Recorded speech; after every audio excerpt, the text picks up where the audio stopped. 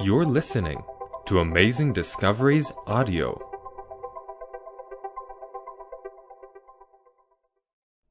This is Total Onslaught, Episode 29, with Walter Fite. Well, this lecture has a strange name. It's titled A Stone to Rest Your Head. And it's not a rock, it's a stone. But Peter had a relationship with Jesus, and Peter recognized that Jesus was the rock of all ages. He was the ultimate stone on this planet. And so we need to recognize that we need to have a relationship with Jesus Christ.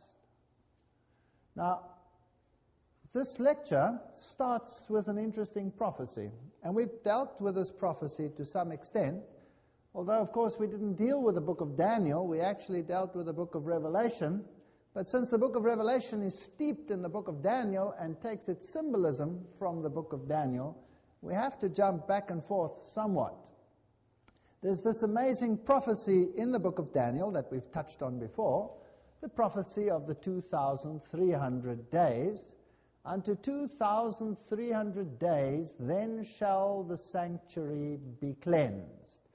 Daniel 8:14. Now, the full extent of this prophecy is one that is incredibly important in the world, and as you will know, that the 70 weeks portion of that prophecy has actually been cursed by rabbinical societies because it points to the Messiah, to Jesus Christ, as the only one. Actually, the prophecy starts from the going forth of the decree to restore and rebuild Jerusalem, and that decree went out when Artaxerxes made that decree in 457 BC. And then it gives the exact time periods of the restoration of Israel, and it gives the exact time period as to when the Messiah, the Prince, would come, and also the week of his sacrificial death. All of those are included in this fantastic prophecy. And there's a portion of the prophecy cut off for the Jews, but the prophecy continues for 2,300 days, then shall the sanctuary be cleansed. Now, if you take 2,300 day years, then you get to a date 1844, with which we cannot do much unless we understand some of the principles involved. But there's a whole lecture coming, which is called 1844 and the Final Onslaught. We'll be dealing with more of those issues in that lecture. So the cleansing of the sanctuary, what did this entail, and what has this got to do with this study that we're dealing with tonight? Well, Daniel chapter 8, verse 17 tells us a little bit about this. So he came near where I stood, and when he came, I was afraid and fell upon my face, and he said unto me, Understand, O Son of Man, for at the time of the end shall be the vision. So this vision that Daniel got didn't concern his time. This is the 2,300 evening, morning portion of the prophecy. Didn't concern his time, it concerned the time of the end. Not the end of time, the time of the end. So when does this time of the end start, and what does this prophecy tell us? Daniel 8 verse 26, and the vision of the evening and mornings, that's the 2,300 day prophecy, which was told is true. Wherefore shut thou up the vision, for it shall be for many days. So this vision of the 2,300 evening mornings is shut up. It is a sealed vision.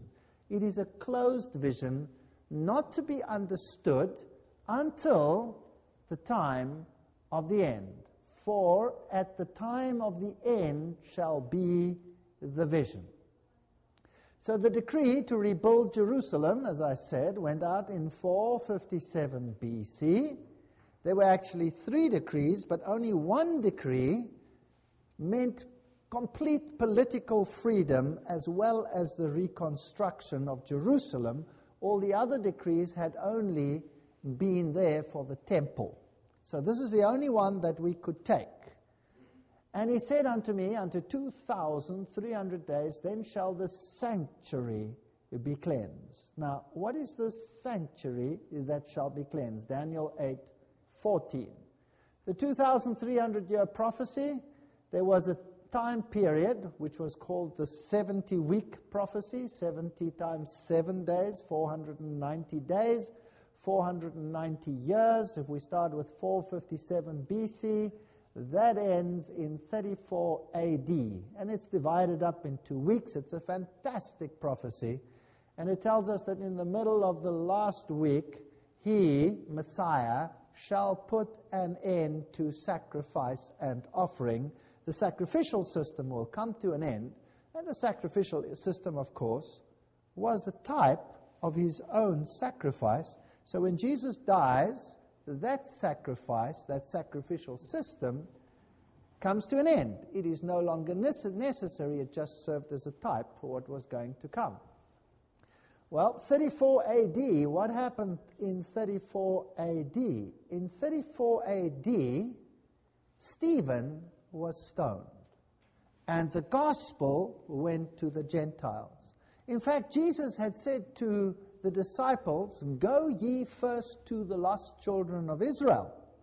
So even after the crucifixion, there was work done amongst the Jews.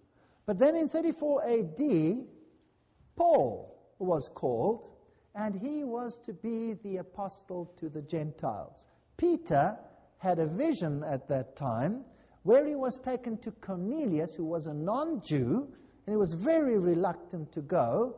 But God gave him a vision of unclean animals and a sheep coming down, and Peter interprets this vision in front of Cornelius in Acts chapter 10 and says to him, "God has shown me that I may not call any man unclean." So the gospel now went to the Gentiles. But this vision continues, and it ends, if you add it all together, in 1844. Now, the proof of the pudding is in the eating, and the fact that the first part of the prophecy is fulfilled to the letter tells us that this last part of the prophecy must be more than interesting to us. But Daniel didn't understand the vision, and he was told that it was sealed unto the time of the end. Now, the cleansing of the sanctuary, the earthly sanctuary, took place at the end of the Jewish year. It was a day of judgment, symbolizing the final judgment. Today they call it Yom Kippur. And Yom Kippur symbolized this cleansing. Now we'll be dealing with this in greater detail. The high priest went into the most holy. The high priest then, when he came out of the most holy, made atonement for the entire sanctuary, cleansing it of the recorded iniquities. That means all sin that was recorded was in type removed from the sanctuary. So in other words, even the record of sin was removed. That means that the redeemed will stand before God one day as though they had never sinned. There will not even be a record of their sin. So complete is the redemption in Christ. So since 1844, if this is a cleansing of the sanctuary in an antitypical sense, we have been living in what the Bible calls God's judgment hour. And since 1844, there have been some thunderous events on this planet which really need to be talked about. Now, when was this vision to be unsealed? Daniel 12, verse 1. "And at that time shall Michael stand up." Now, we've already seen this in the lecture yesterday. "The great prince which stands for the children of thy people, and there shall be a time of trouble such as never was since there was a nation." So, right at the end of time, there will come a very troublous time.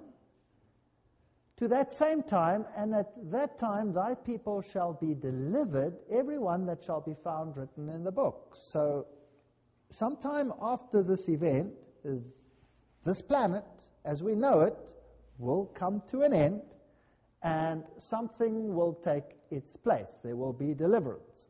Daniel 12 verse 4, "But thou, O Daniel, shut up the words and seal the book, even to the time of the end.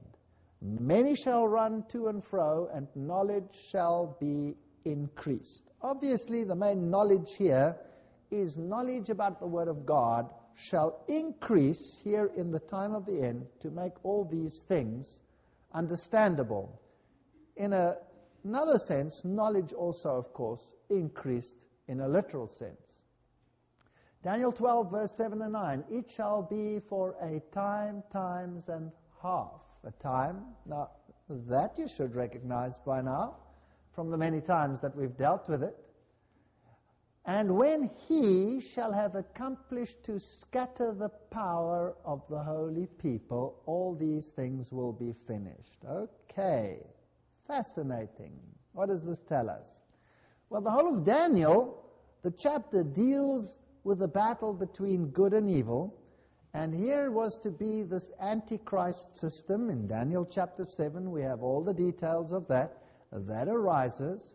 And for 1,260 years, or 1,260 prophetic days, or 42 prophetic months, or 3.5 prophetic years, this system will scatter the saints. This is a reference to the period where the Roman system controlled the religious sphere on this planet and persecuted God's people and scattered them. So for a time, times, and half a time, when he, man of sin, shall have accomplished to scatter the power of the holy people, which is exactly what he did, all these things will be finished. So when is this time of the end? When does it arise? Sometime after 1798, because this power did this from 538 AD to 1798, when Berthier sealed off the system and called it quits and said, this system has now come to an end. The papal power was restricted. And he said, "Go thy way, Daniel, for the words are closed up and sealed till the time of the end." So the time of the end starts after 1798. Now, when we did the book of Revelation, we actually came up to this fantastic chapter, chapter 11, where something arises out of the bottomless pit. Can you remember what that was? A beast arises out of the bottomless pit. The same time period is mentioned in Revelation chapter 11 as the time when the kingdom of darkness will start to be manifested here on this planet. So at this critical time, after 1798, when the beast arises out of the bottomless pit, and the first thing it does, it makes war against the two olive branches. Do you remember that? The Word of God. And we had 2 whole lectures on how the Word of God was attacked and how it has been manipulated by this very power. Now, do you think God would leave the world untouched to allow this kingdom of darkness to spread its numerous errors without a counter? Do you think it would just be able to do that? Because this kingdom of darkness is going to encompass the entire world. This kingdom of darkness is going to control the entire world. The Bible says that all the world wanders after the beast. Everybody bows down to him. In Revelation chapter 17, the woman rides the beast, and she has on her forehead mystery, Babylon, that great prostitute who makes all the people drink of the wrath of this wine of her fornication. So go your way, Daniel. The words are closed and sealed till the time of the end. Obviously, the time of the end begins after the time, times, and half a time. So sometime around 1798, something must happen to counteract this system. Matthew 24, 21, and 22. For then shall be great tribulation, such as not was since the beginning of the world to this time, nor ever shall be. And except those days should be shortened, there should no flesh be saved. But for the elect's sake, those days shall be shortened.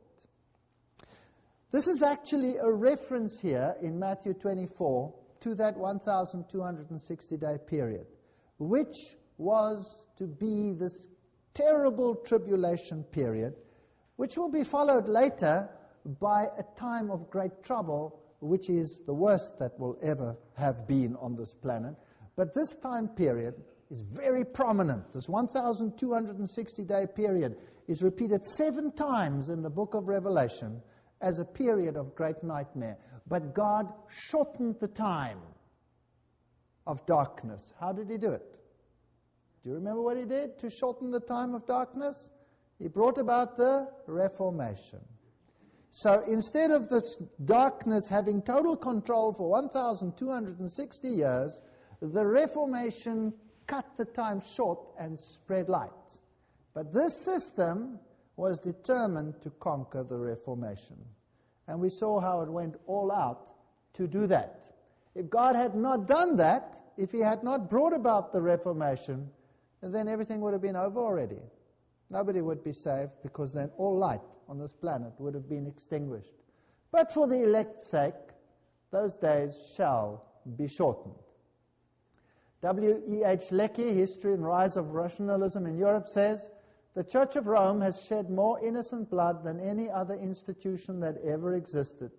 It is impossible to form a complete conception of the multitude of her victims. And this is just a sad fact. And it would have wiped out all vestiges of truth if God had not done something. These are the great monuments of the Reformers. Many of them died at the stake. But they were determined to speak the Word of God and to make the Word of God available to all people. Then Mark chapter 13, verse 24 says, after those days, or in those days, after that tribulation, this period that is mentioned 7 times in the Bible, in this period after that tribulation, the sun shall be darkened, and the moon shall not give her light. There will be celestial signs. Mark 13, verse 24. Now, who would those celestial signs be for? For those who do not know the Bible, or for those who do know the Bible? Obviously for those who do know the Bible. But they had been scattered. They had been scattered. The Bible says in Daniel, when this Antichrist system, will have succeeded to scatter the power of the holy people. Where did they scatter to? Where did the Reformation scatter to? Where was it? It was in the New World. It had escaped. And the bulk of it, the bastion of the Protestant world, had come to this continent that I'm standing on right now. It had come to North America. That's where the bulk were.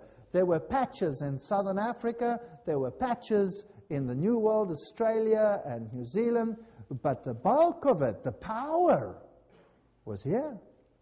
So wouldn't they be the ones to be able to interpret these signs the best? Mark 13, verse 24. Revelation 6, 12 and 13 says exactly the same thing. And beheld, when he had opened the 6th seal. Now remember, we went through the seals, and each one of the seals represents a time period in history. And the opening of the 7th seal is the coming of Christ. Every time. The final one, the 7th one, is the culmination of all things, the coming of Christ. So here, when he opened the 6th seal, lo, there was a great earthquake. We have an earthquake. The sun became black as sackcloth. There was a darkening of the sun. The moon became as blood. The stars of heaven fell unto the earth, even as a fig tree casteth her untimely figs when she is shaken of a mighty wind. Revelation 6, 12 and 13. Exactly the same that Jesus had said would happen. After the tribulation of those days, the sun will be darkened.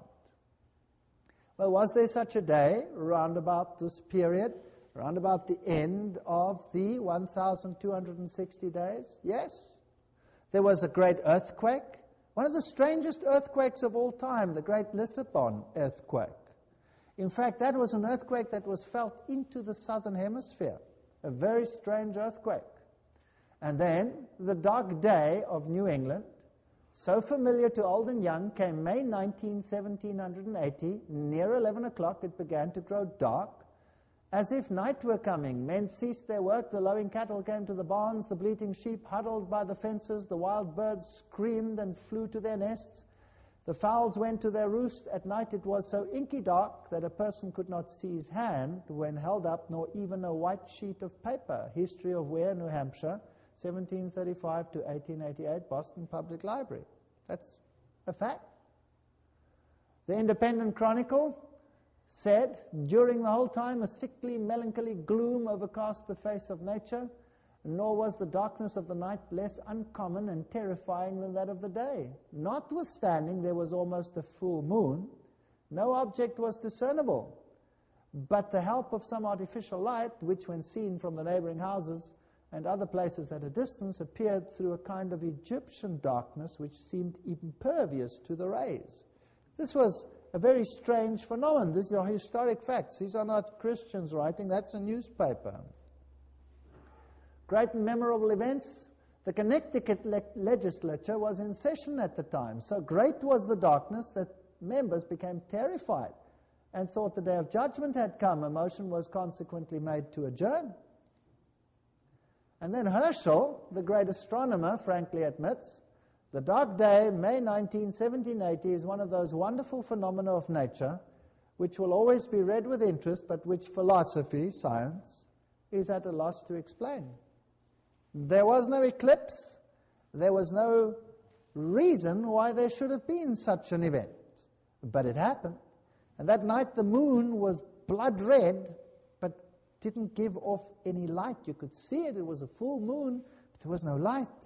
It was as if the sun had been darkened and the moon could not reflect its light. And then the stars of heaven fell to earth, November 13, 1833. So in the right sequence, there was an earthquake, then there was a darkening of the sun, the moon became as blood, and now there was this strange event of this massive meteor shower, November 13, 1833, 200,000 meteors an hour. There were so many meteors you could read at night with the light of the meteors. But the interesting fact is that it didn't really happen like it looks over here. The meteors seemed to come from a central point and spread over the sky, whereas normally meteors just fall haphazardly. So there were marvelous celestial signs which were seen by Bible-believing students on this continent. And at that time, a man by the name of William Miller started preaching an interesting message. William Miller, 1782 to 1849. Now remember that this prophecy would be unsealed at the time of the end, after the 1,260-day prophecy comes to an end, the 3.5 years. And he claimed, unto 2,300 days, then shall the sanctuary be cleansed, and he started working out this prophecy of the 2,300 years, which had not been done before. Nobody had ever done that. And here suddenly comes a man and he does this. And in the book of Daniel it says, this will be understood in the time of the end. And he worked out, well, this prophecy comes to 1844. Then shall the sanctuary be cleansed. What does that mean? And he racked his brain and he didn't know what it meant. And so he figured, well, maybe the earth will be cleansed. Then how would that be interpreted? When will the earth be cleansed? When Christ comes again. So he said, well, maybe in 1844, Christ will come again. But of course, there's another verse which says nobody knows the day or the hour. But having studied this and found that the first part of the prophecy relevant to Christ is an absolute fulfillment, that even piqued the Jewish knowledge and made them give a curse or a decree against the study of that portion of Scripture, well then maybe the rest of the prophecy was somehow very relevant. And he started preaching on this issue. Now, if he had understood the sanctuary part of it, well then he might have related it to the earthly sanctuary, which serves as a type in the Bible for the heavenly sanctuary.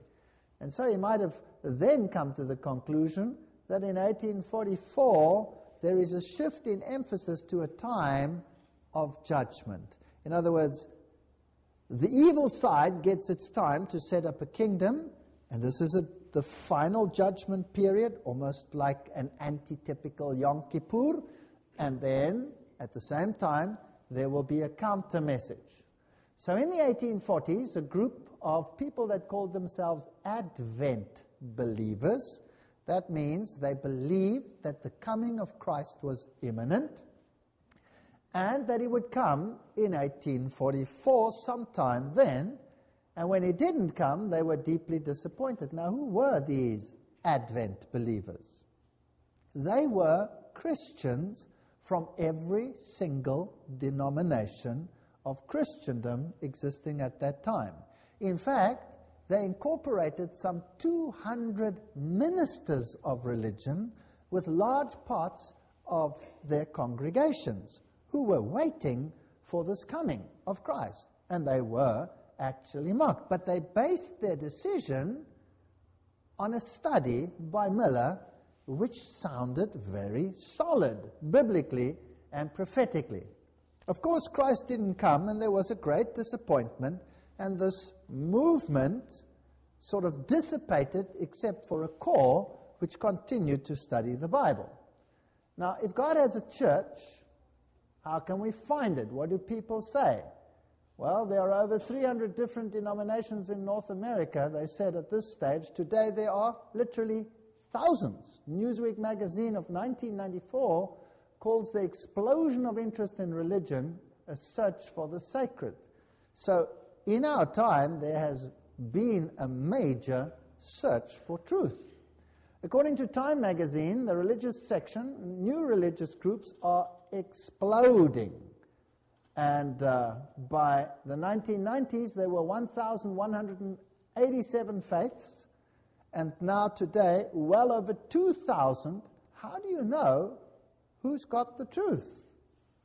Well, here's a book called Religious Controversy, in a friendly correspondence between a religious society of Protestants and a Roman Catholic divine.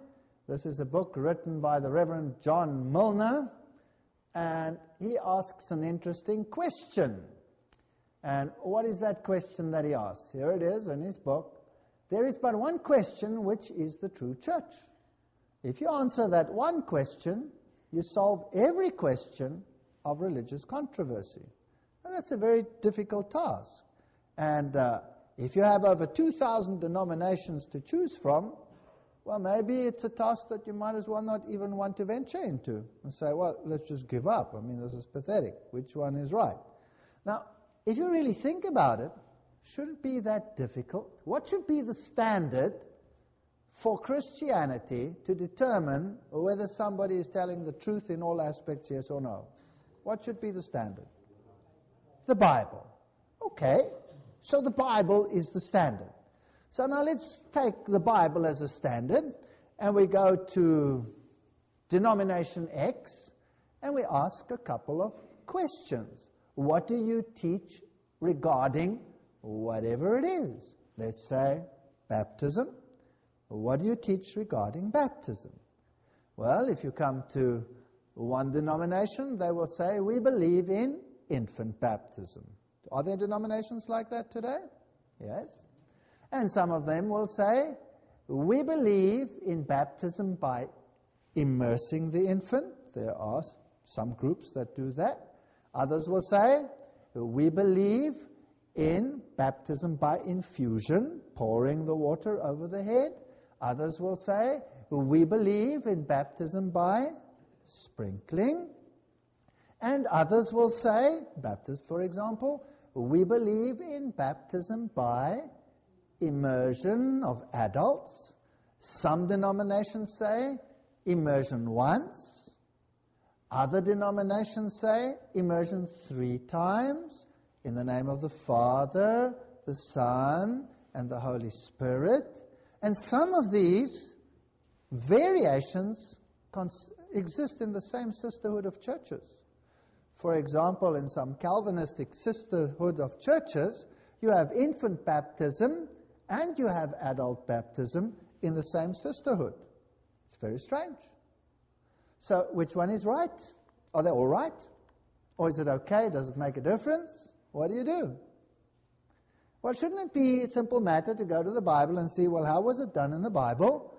And then follow the Bible by the letter, yes or no? Okay. Well, let's take communion. How communion was held. What is to be done at communion. What does this one do? What does that one do? What does this one do? Etc., etc. And have a look. What does the Bible teach? And it shouldn't be too difficult to determine, well, that's what the biblical way is. What is the doctrine on, let's say, the Antichrist? Well, the old reformers, they were all one on this issue.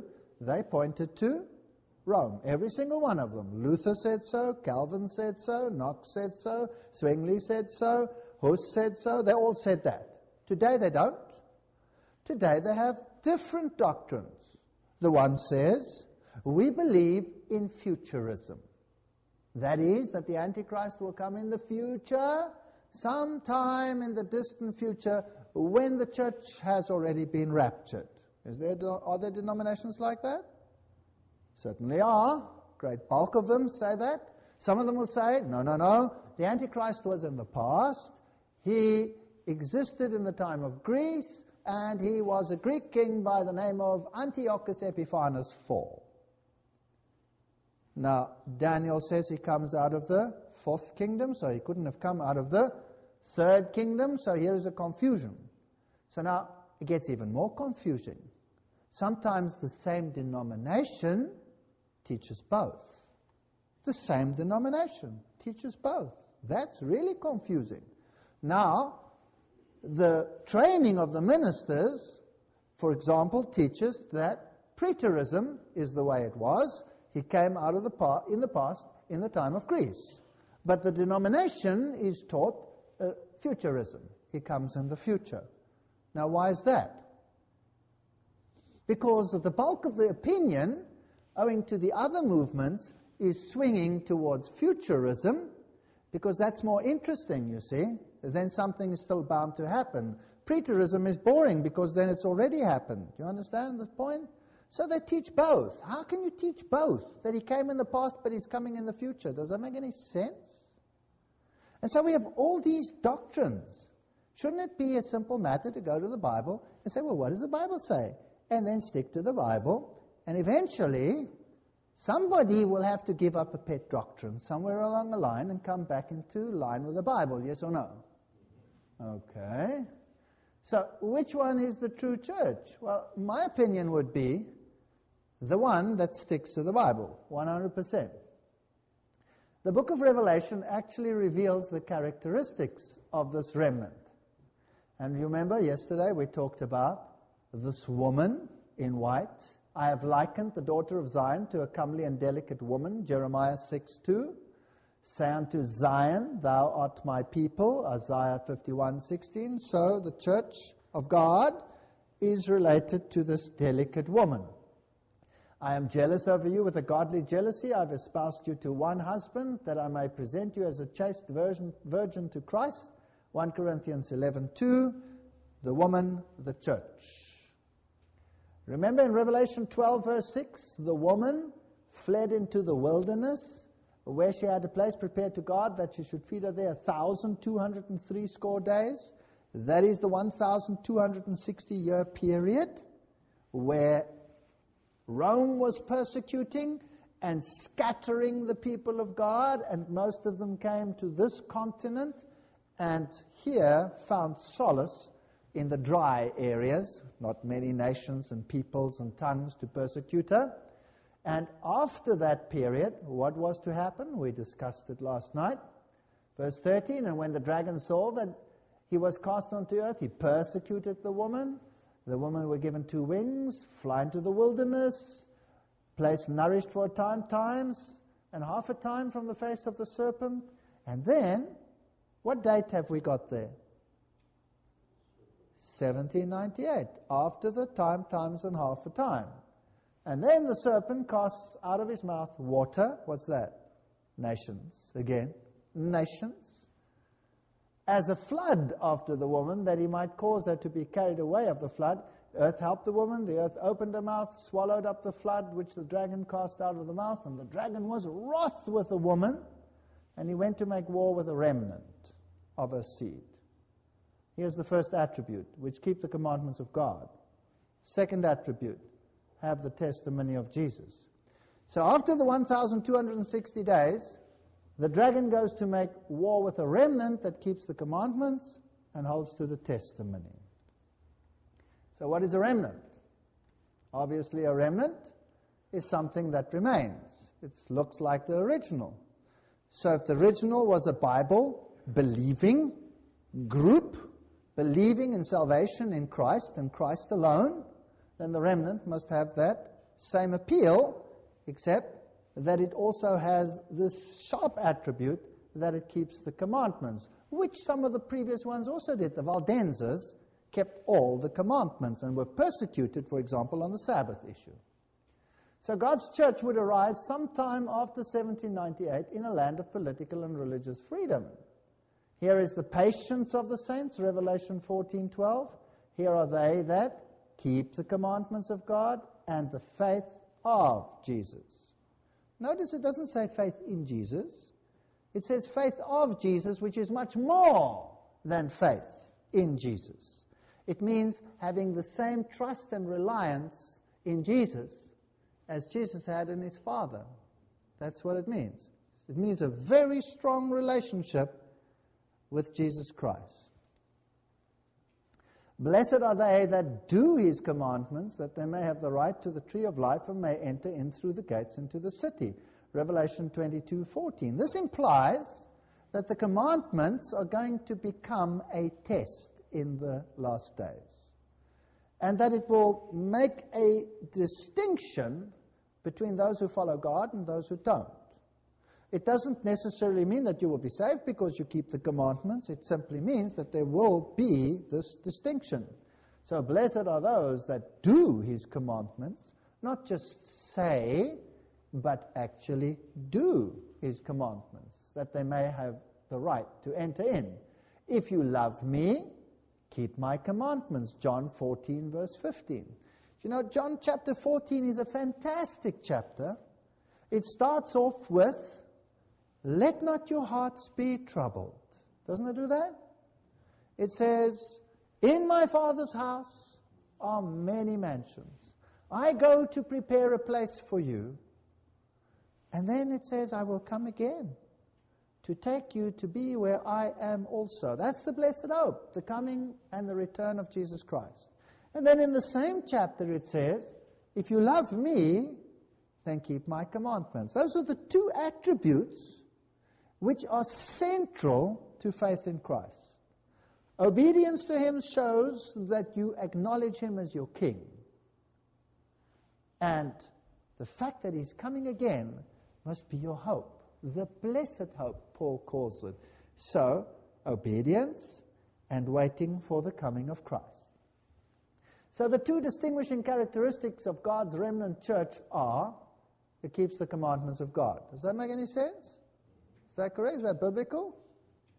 Number two, it has the testimony of Jesus. We don't know what that is yet, but it has it, right? Whatever that is, it has that.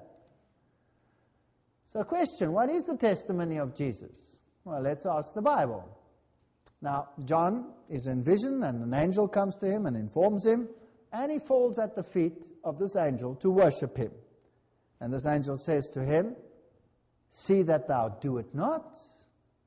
I am thy fellow servant and of thy brethren that have the testimony of Jesus. So you cannot worship an angel. So here we have the testimony of Jesus. Worship God. For the testimony of Jesus is the spirit of prophecy. There you have the definition.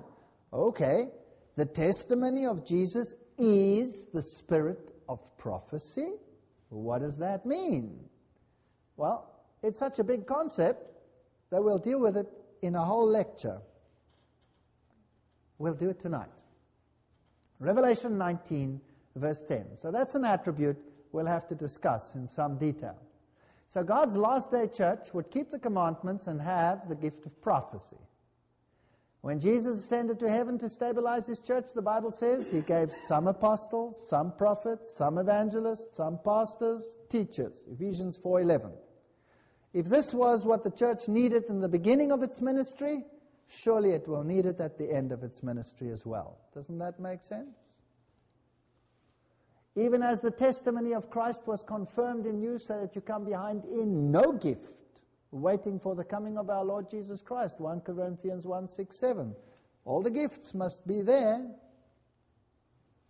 So the Bible predicts the gift of prophecy will be restored to God's church in the last days.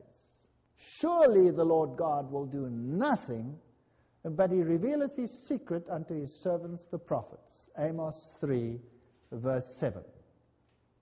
So what must be restored at the end of time? The fullness of the gospel. Surely there must be someone who will take the whole Bible and say, our life must be dictated to by what it says in the Word of God and not anything else. So if Wycliffe discovered the authority of the Bible and Hus discovered obedience to God and Luther discovered salvation by grace and Calvin discovered freedom of conscience and Williams discovered baptism by immersion, all of which are biblical, and Wesley discovered lordship of Christ, then Miller discovered again the hope of the second coming, which is the hope of the church.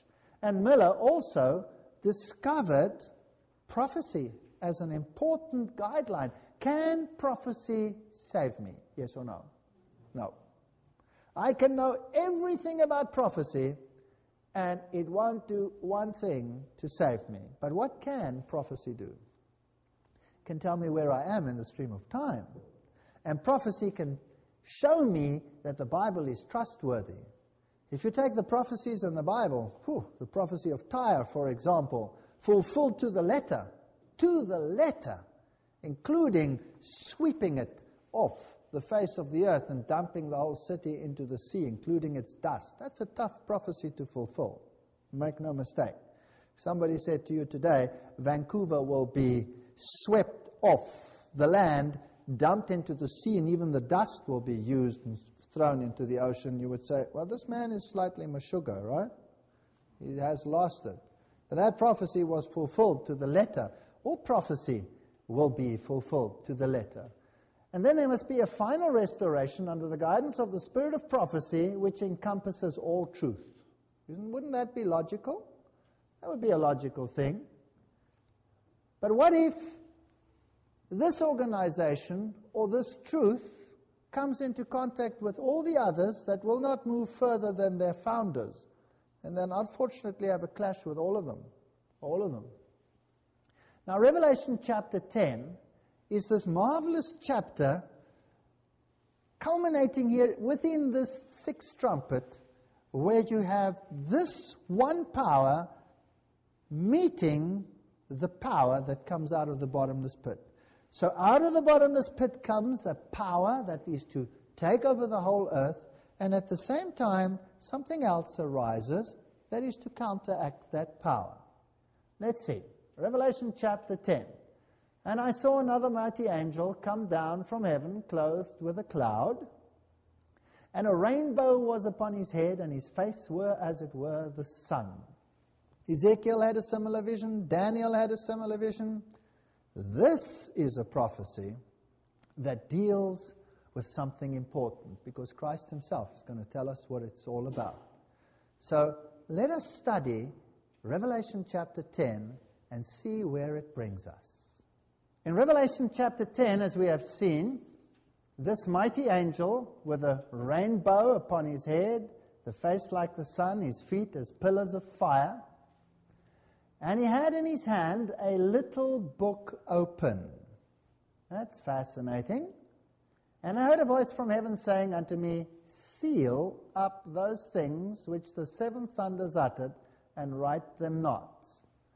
Seven thunders, the voice of God, if you like, over all seasons.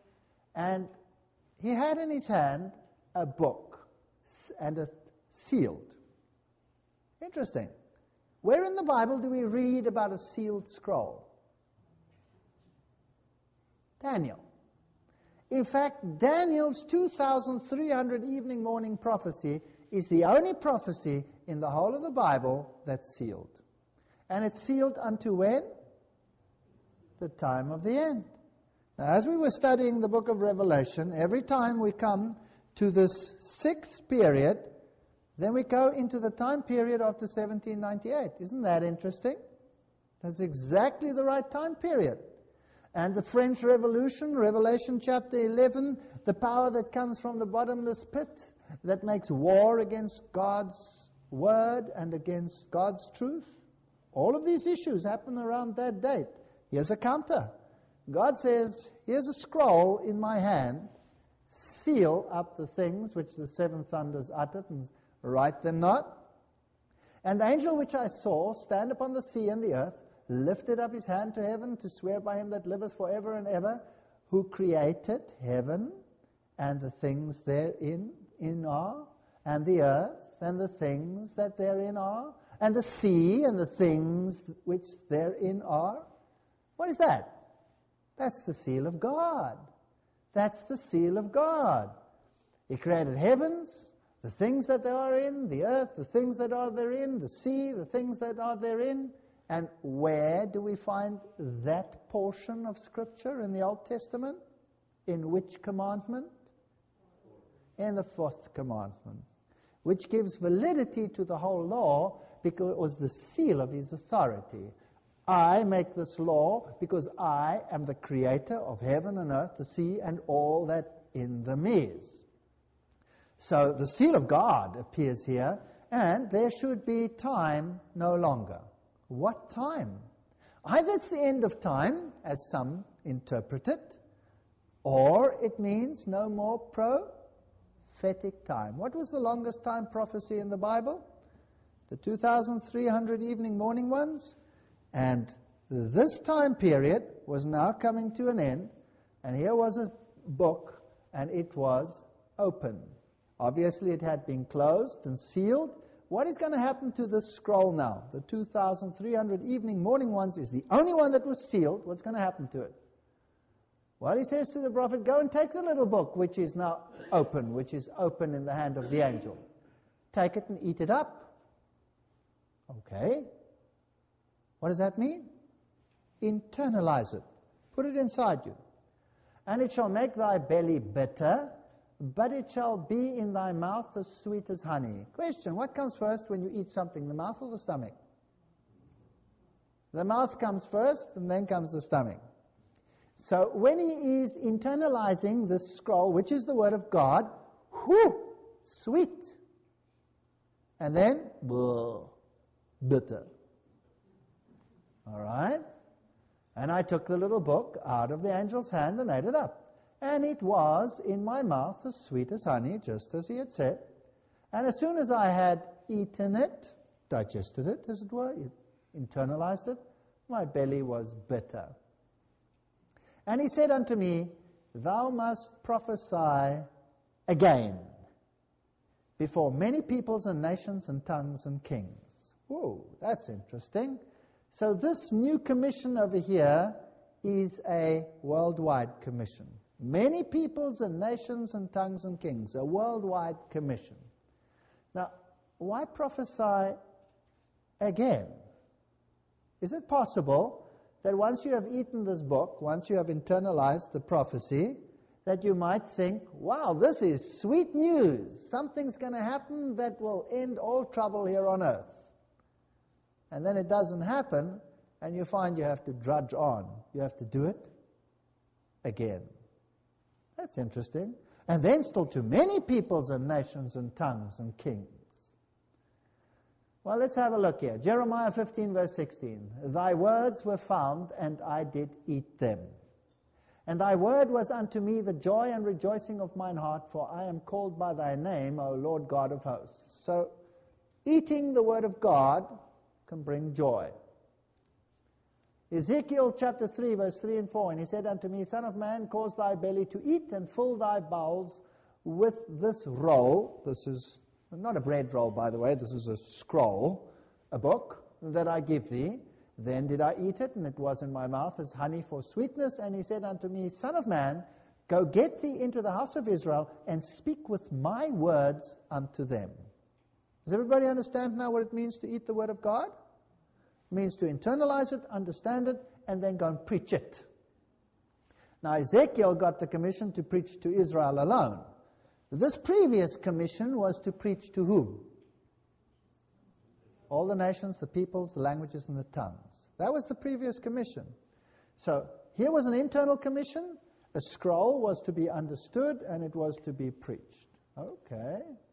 Now, remember in 1844, around about that date, Miller had preached.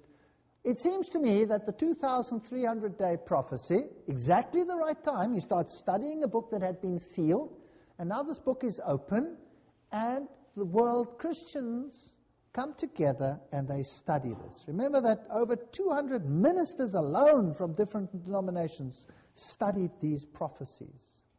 And they decided, wow, maybe it means Jesus is coming again. That's a sweet message. Maybe we don't ever have to worry about anything. They prepared themselves for the coming of the Lord. He didn't come. And it turned to bitterness in their stomach, and many of them disappeared. Only a core remained and said, something's wrong. We misunderstood something. We missed something. There must have been a finger over this part of the prophecy that we didn't understand. Now, is this fair of God or is this unfair of God?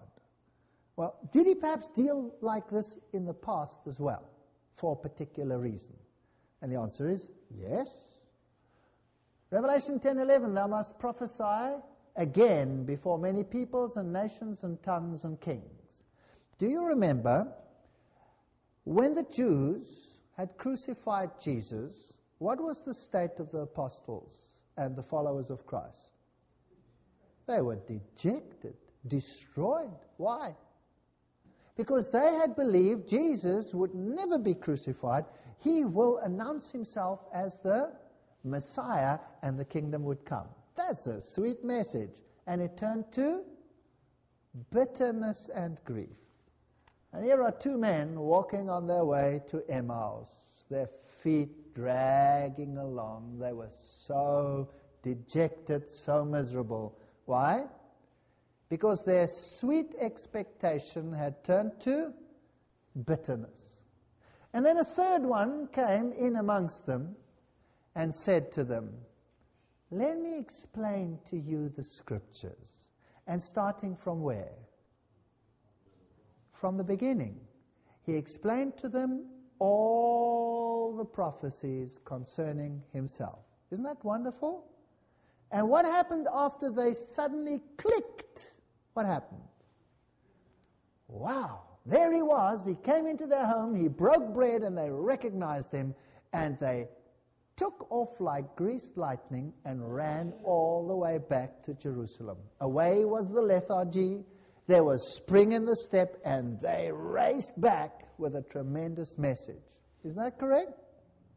And suddenly the scriptures were open to them, and they understood the prophecies concerning Jesus Christ, and the truth crystallized in their hearts, and they went off with power. That's what happened then. Why was this great tribulation, if you like, this great bitterness permitted? Well, there were many, many hangers-on that were following Christ for the sake of what? Getting into this new kingdom. That's it. But to give up self? No way. To be ridiculed? No way. Not even Peter could stand the ridicule. The ridicule of a woman that said, you're one of them too. Nah, not me. Remember that? He couldn't stand the ridicule. So what was left was a core that had said, surely we were not deceived. Surely this was the Son of God. Somehow we have missed something somewhere. And only those that were really sincere remained. Now when we did the 7 churches, we came to just before Laodicea, there was a Philadelphia group. And it said you were small in number. Do you remember that? Small in number. And they were full of love. And they were without rebuke. That's the little remnant that remained there that had been cleansed through this great disappointment.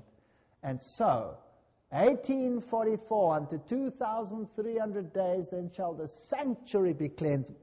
Wow! They discovered something.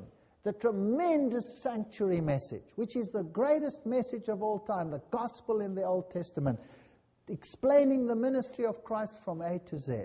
He is the door. He is the sacrifice. He's the one that washes you, the laver. He's the one that's the light of the world, the menorah. He's the bread of the presence. He is the incense. He is the high priest. We have such a high priest. All these wonderful things suddenly gel. Wow! Now, if that earthly sanctuary was cleansed, then the heavenly must be cleansed. That means 1844 doesn't mean Christ is coming. That means we're living in the time of judgment. People must make a decision. There must go a message of judgment and repentance to the world, to every nation, tribe, and tongue. You see, the sanctuary is a mini presentation of the plan of salvation. A beautiful message. And it takes a whole lecture to explain that. What must be prophesied again? What is it? What is the message that must go to the world in this time of conflict when Satan is setting up his kingdom? Well, you just read a little bit on because it explains the controversy as it grows. Revelation chapter 11, this dark kingdom is being set up. Revelation 12, the clash between the giants, Christ and his people, Satan and his people. The next chapter, chapter 13, the details, the nuts and bolts of the final attack, the beast out of the sea, the old system of church and state working together, the beast out of the earth, the new system of church and state working together against God's people, the implementation of the mark of the beast, all of these great issues. What must be preached to counter that? And I saw another angel fly in the midst of heaven, having the everlasting gospel to preach unto them that dwell on the earth, and to every nation and kindred and tongue and people. There's the message that must go out again.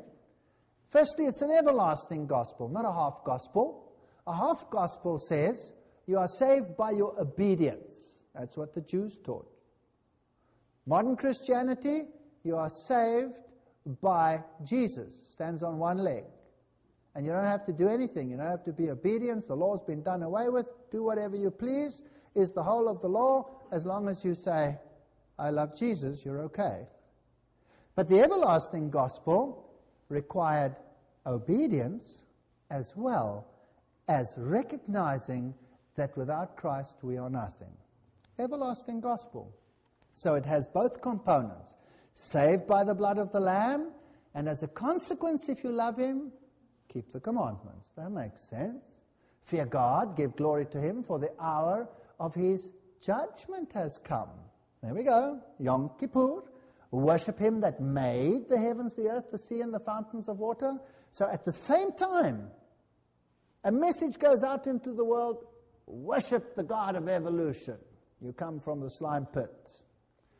Same time, another message. No, worship Him who made the heavens, the earth, and the fountains of water.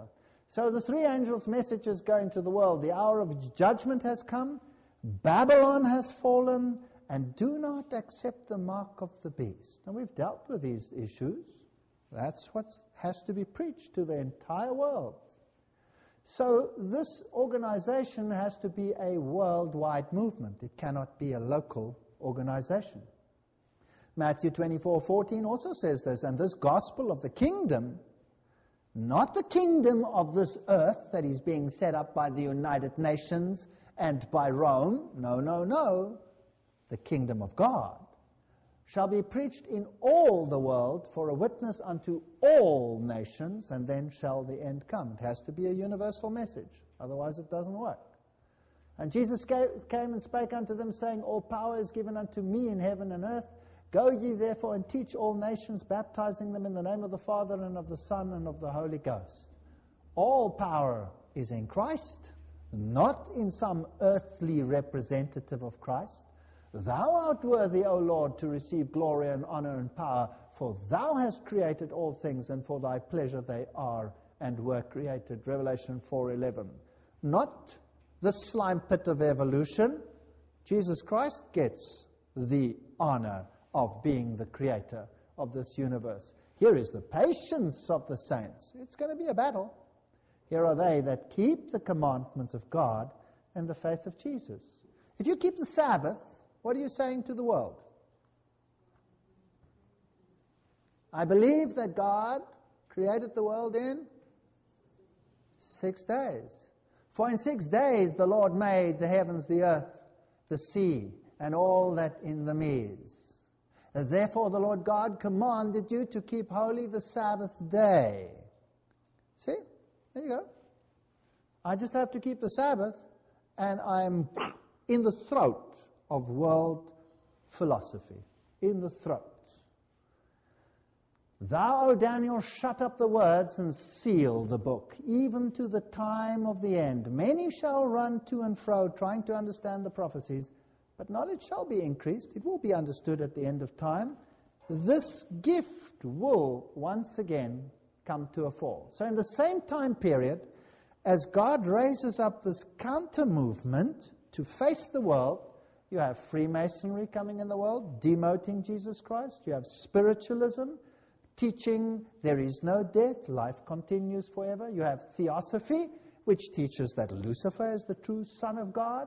You have all kinds of false prophets. We've dealt with them. You have the Joseph Smiths, you have the Blavatskys, you have the Alice A. Baileys, and they write hordes of books which are the literature of the great institutions of this world. The United Nations acknowledges this literature as the fountain of its resources. The Mormon movement, the Jehovah's Witnesses, all of these movements. In the Mormon movement, the priesthood is taken away from Christ and given to man, the order of Melchizedek. Jehovah's Witnesses demote Jesus Christ. Christian Science movement says we are God and we are eternal. All these movements arise at the same time. And here's this other little movement that must counteract it. And God's message is a message of separation. Revelation 18:4. Come out of her, my people, that you be not partakers of her sins, and that you receive not of her plagues. Wherefore come out of among them, and be ye separate, says the Lord, and touch not the unclean thing, and I will receive you. 2 Corinthians 6:17. What is the message of the worldly kingdom? Inclusiveness. Come together. Those who adopt separateness will sooner or later stand exposed. That's what Alice A. Bailey says. And what did Robert Miller say, the former Under-Secretary General of the United Nations? If you do not join in, if you have a spirit of separateness, sooner or later you'll come to regret it. Didn't he say that? So we have a clash of ideals. What does it mean to be ecumenical? The word ecumenical is derived from the Greek term oikomene, which may be translated as the whole inhabited world. It is in seeing this world as God's that we see ourselves as one. It is in seeing all the world's people as made in the image of God that we are called to protect the welfare of everyone. So here is a problem. Oikomene, come together, separateness. Priest J. O'Connell, the final object of ecumenism as Catholics conceive it is the unity in the faith, worship, and the acknowledgement of the supreme spiritual authority of the Bishop of Rome. And the other movement says, do not accept the mark of the beast. Babylon is fallen, separate yourselves. Wow, here's a recipe for disaster. And the Bible warns us, all the world wandered after the beast. They're not going to listen to this message. So only individuals will listen. Behold, he comes with the clouds. Every eye shall see him. Revelation 1:7. A powerful message. Warn the people. Christ is coming again. Oh, Christ is not coming again. We're going to have peace and safety on this planet is the other message. We're going to set up a kingdom here. And Rome will rule and everything will be nice as it was in the Middle Ages. Dark and miserable. Well, let's have a look at these attributes again. It keeps the commandments of God. Is that biblical? Okay. It has the testimony, which is the spirit of prophecy, which we haven't defined in its fullness yet, but we accept that that's what it must have because the Bible says so. And the faith of Jesus. Well, you'll have to have faith that Jesus is coming again, and you must have faith that He will save you, just like He said His Father will be there and never leave Him nor forsake Him. It arose out of a great disappointment. There was a bitterness, a sweetness and a bitterness. It preaches 3 angels' messages. It has to do that on a worldwide basis. And it therefore has to be a worldwide movement. Look at those points and tell me if you know of a denomination that does that. Is there a denomination that does that? Anyone? Do the Baptists do it? Do the Methodists do it? Do the Congregationalists do it? Do the Charismatics do it? Who does it? Is there anyone out there who does it? Well, there's one. There's one denomination and one alone. And it is a worldwide movement. In fact, there are only 2 worldwide denominations that call themselves Christian. Can you guess which ones they are? We'll talk about that. This is Germany. Here's a young man with a radio, satellite. The biggest satellite evangelism in the world today is run by the church that you're sitting in today. The biggest satellite evangelism in the world. This is Germany, institutes in Germany, hospitals. This is also in Germany. This is in Rome, right in the center of Rome. Huge institutions. Other hospitals over there. This is Switzerland. This is England, one of the colleges in England. This is a camp meeting held in England. I was a speaker at this camp meeting. There were a few thousand people there. A tremendous health ministry. St. Helena Hospital, Adventist Hospital, Loma Linda Hospital. This whole town is basically Adventist. A health ministry. In this pharmacy, there are no drugs. Only alternative medicine, health medicine. This is a little health institute up in the mountains in Norway with a little gym, with a little health message. They bake bread, which is not full of chemicals, and they supply the whole of Norway. The whole of Norway is supplied by this bakery with an alternative bread without any strange disodium acetates or whatever noxious compounds there are in it. A press, a school, a farm, organic farming, health farming, getting people back to a healthy lifestyle. Christ always dealt with the physical needs as well as the spiritual needs. And so His people should also take care of the physical needs as well as the spiritual needs. How do you reorganize the soil so that life will come back into the plants? Did you know that the Adventist Church is a leader in this field worldwide? It has a whole organization called ADRA, which sets up organizations that teach people to farm, that brings relief, and all those types of things so that people can sustain themselves and be healthy. They are in Korea. They are in the darkest parts of Africa. You can go and worship under some trees with them. This is one in Zimbabwe. This is one in Malawi. This is a hospital. If you're in Germany and you are a tourist, you will receive a list of hospitals if you go to Africa, for example. And on that list, there will be all the Adventist hospitals. Every tourist in Germany can receive a list like this from their tourist agency, because they'll say those are the only hospitals we can be pretty sure that you'll be safe, because they are hygienic and they'll take care of you.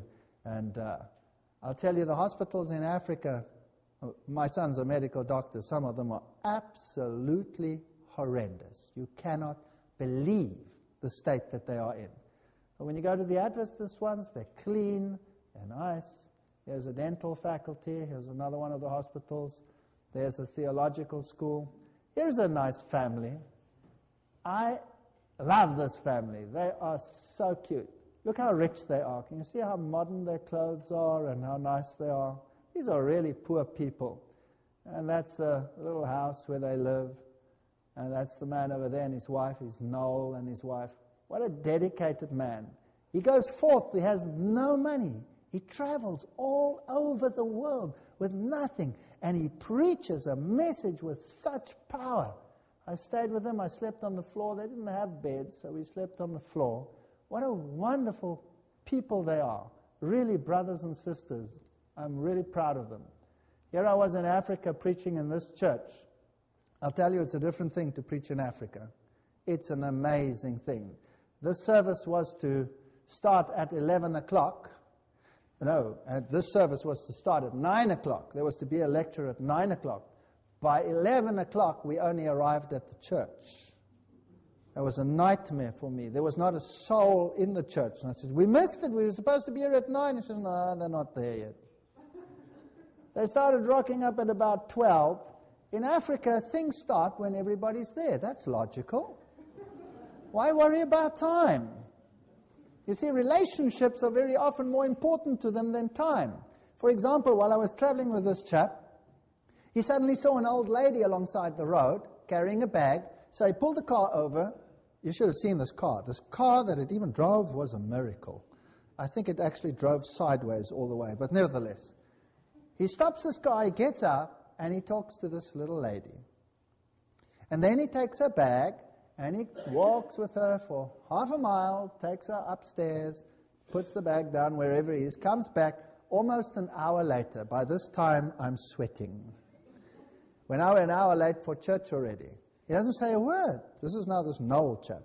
Off we drive, and suddenly he sees someone else. He stops the car, and I said, oh, what's this man doing? Is he totally nuts?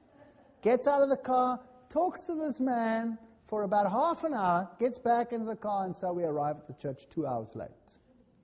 And not a soul there. And of course, I'm totally freaked out. And they weren't even there yet. And so eventually he came up to me and he says, I saw you were sweating. I said, yes, why? He says, you thought, we Africans, we're strange, right?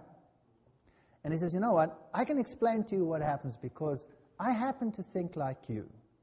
Because I was abandoned as a little child and I was raised by white missionaries. So I have a Western mindset in terms of time. And I had to learn to be like my people again. You see, when I saw that little old lady there, when she was standing there, it would have been rude of me to drive past her if she saw me. And I went out and I got to her and I spoke to her. And it would have been rude in my culture if I had said, I see you carrying a big bag here. Let me help you quickly. I'm off. I'm in a hurry. You don't do that in my culture. You say, how are you? And then you go through the whole chronology. How are your kids? How's this one? How's that one? How's that one? How's the next one? And finally you get to the point you need help with that bag. And then you come down and that's it. Now you have fulfilled your commission. And that's more important than time in their culture. Now, in the German culture, it's exactly the opposite. When you go there, you get a Minutenplan. You know about a Minutenplan? Here, you may do this, and your prayer may be 1 minute, 45 and a half seconds. Thereafter, a guillotine comes and you're dead. Now, that works well for that culture. Now, which one is God's culture?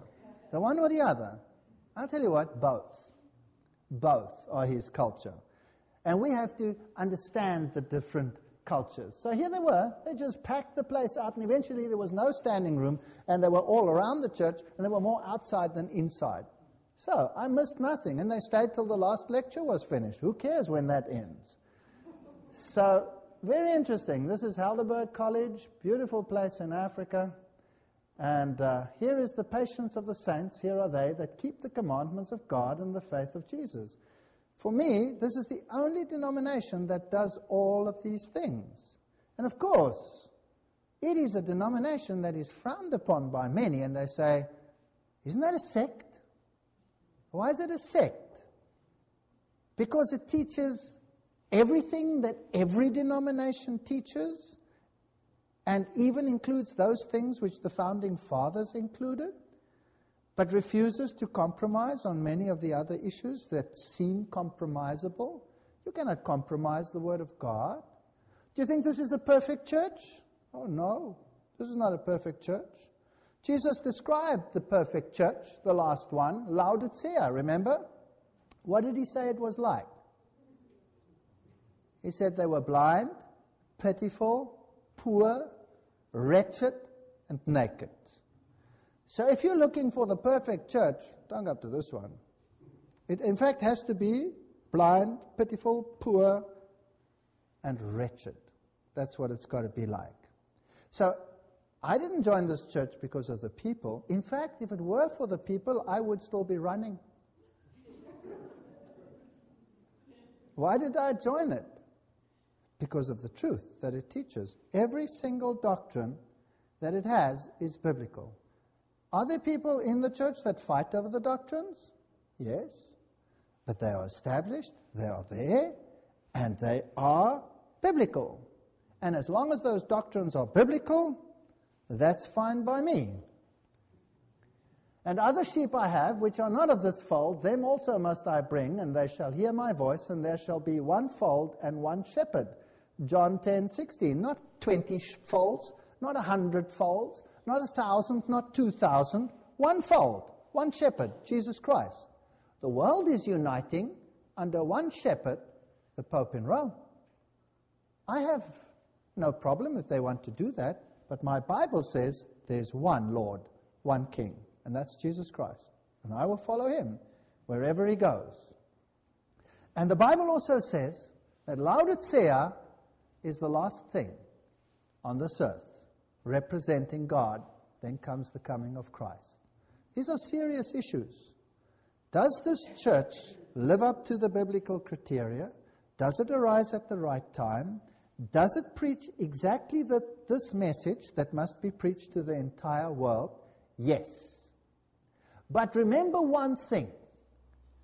The dragon was wroth with the woman and went to make war with the remnant of her seed, those who keep the commandments of God and hold to the testimony of Jesus. If you want to have peace and quietness, then don't ever come here. Because the wrath of the dragon will be an experience that we have. I once started the sermon, how's everybody feeling this morning? Great. Something wrong with your religion. Because in this world you will have tribulation. You will have all these problems. But be of good cheer. I have overcome the world, says Jesus. So don't expect a perfect church. Expect truth. And where there is truth, you have people that love the truth. And you will find them. Where there is truth, there is wrath and there is strife. Because the dragon hates truth. So you will find people that constantly bicker and argue about every aspect. Don't look at the people, look at the truth. And God will be the only one that you can ultimately rely on 100%. So if ever you want to learn to trust and hold on to Jesus Christ, then try following the truth. It is an amazing experience. But as the days of Noah were, so also shall be the coming of the Son of Man. For as in the days that were before the flood, they were eating and drinking and marrying and giving into marriage. Boy, is this world eating and drinking, isn't it? Everything, their food is their religion. Marrying and giving into marriage. They change relationships like they change shirts, and they can change churches like they change shirts. Isn't that right? You choose a church according to the music.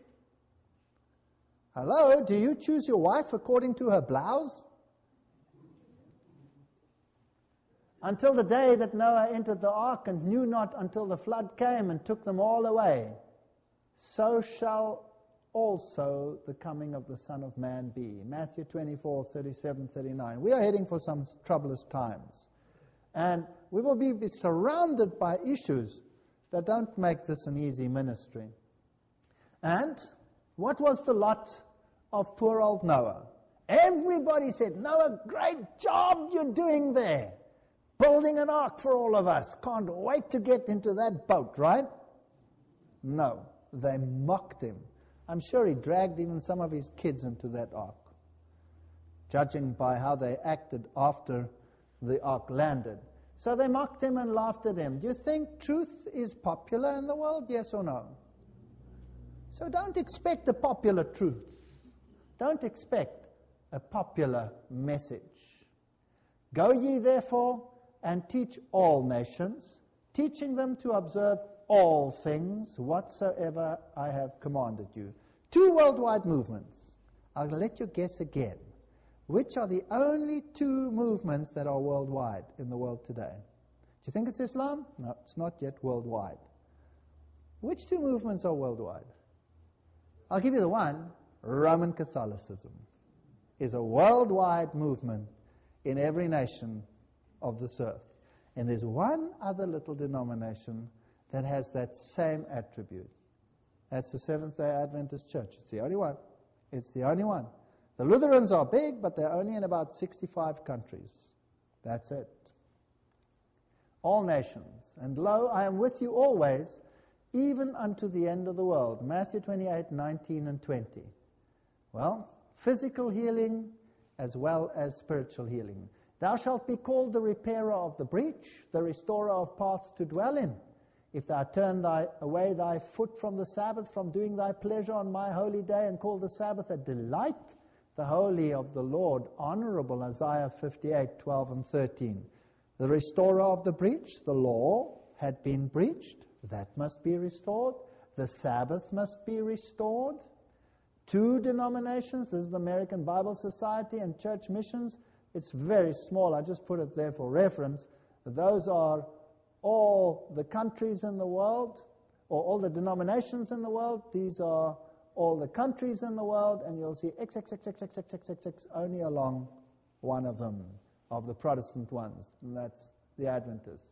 Not the creator of the universe in Genesis 2:1-3, but the Catholic Church can claim the honor of having granted man a pause to his work every 7 days. That's quite an interesting statement by Rome, made in 1969. Reason and common sense demand the acceptance of one or the other of these alternatives, either Protestantism and the keeping holy of Saturday, or Catholicity and the keeping of holy of Sunday. Compromise is impossible. That's what the Roman Catholic Church wrote already in the Catholic Mirror in 1893. Which Protestant denomination keeps Saturday? There were 2, 3, 4, 5, 6, and slowly they whittled down. Eventually, there is one great opponent to this message. Sunday is therefore to this day the acknowledged offspring of the Catholic Church as spouse of the Holy Ghost, without a word of remonstrance from the Protestant world, except one denomination. You may read the Bible from Genesis to Revelation, you will find not a single line authorizing the sanctification of Sunday. The Scriptures enforce the religious observance of Saturday, a day which we never sanctify. Cardinal Gibbons, the faith of our fathers. That's what Rome says. What does Rome say further? The Sunday is purely a creation of the Catholic Church, American Quarterly, Catholic Quarterly. Sunday, it is a law of the Catholic Church alone. The observance of Sunday by Protestants is an homage they pay in spite of themselves to the authority of the Catholic Church. These are all Catholic statements. The Protestant says, how can I receive the teachings of an apostate church?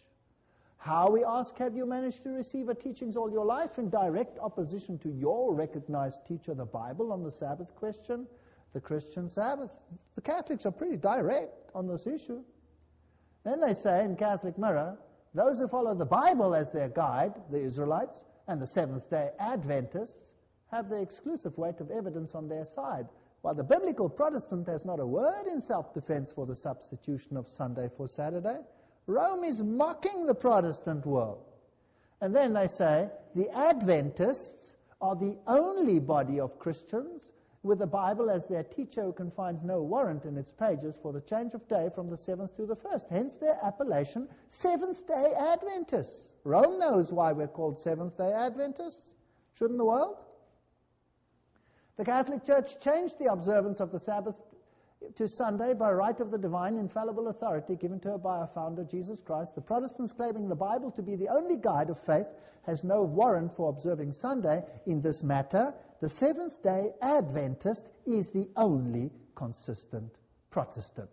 That's the question box, Catholic Universe Bulletin, 1942. Catholic Church says there's one consistent Protestant left in this world. And who do they finger, is it? Seventh-day Adventists. Now imagine this. Who stands rebuked? Rome stands rebuked because they changed the law of God, and Protestants stand rebuked because they go along with Rome. So both groups are going to be angry with whom? Both groups are going to be angry with the Seventh-day Adventist Church. Why? Because the Seventh-day Adventist Church, the very name rebukes them. The very name is irritating. Seventh day, we keep the law of God. We try. Stumble and fall by the grace of God. We stumble along. But we say this is the truth, and we'll try and live up to it by the grace of God. Not saying we're perfect. Number 2, Adventists. We wait for the blessed hope. We're not interested in a worldly kingdom. So everybody hates them, and they call them a sect. Well, they called Paul's church a sect. What is sectarian?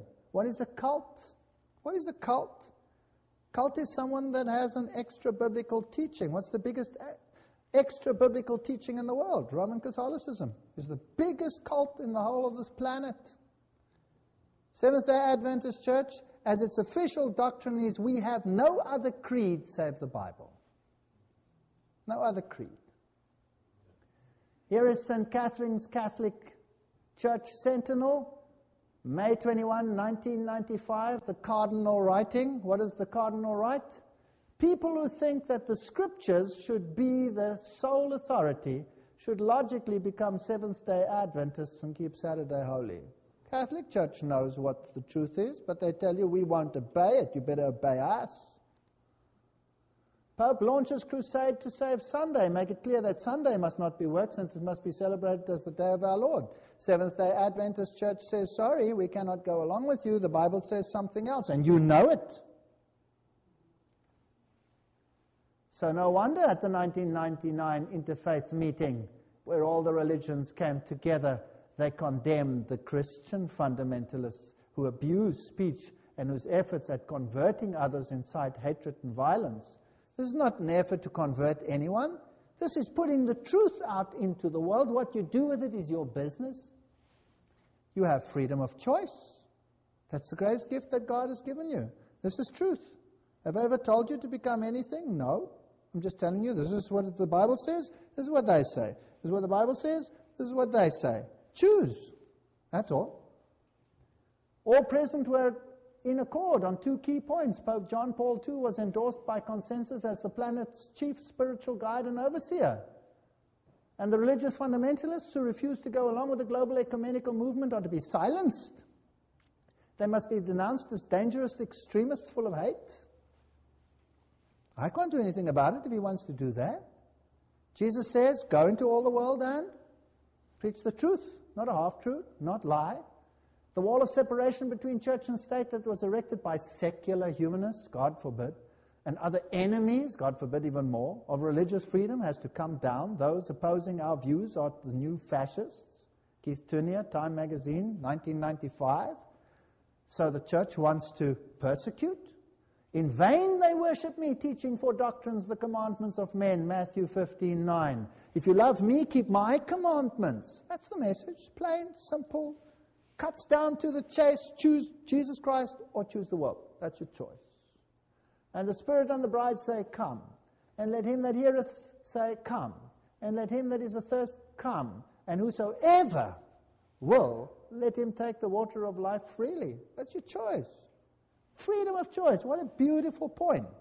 Choose the world or choose Jesus Christ. Choose obedience to the world, choose obedience to Jesus Christ. That's the choice.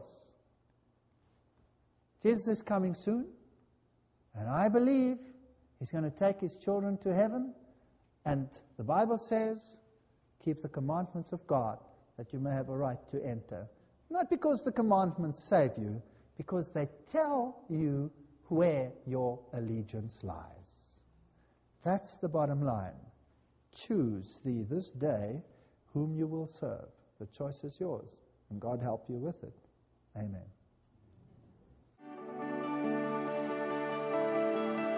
If this episode impacted you, please share it with others. Amazing Discoveries is a donor-supported ministry. To help us keep producing content like this, visit amazingdiscoveries.org. And, as always, you can find the visual presentation of this episode on adtv.watch.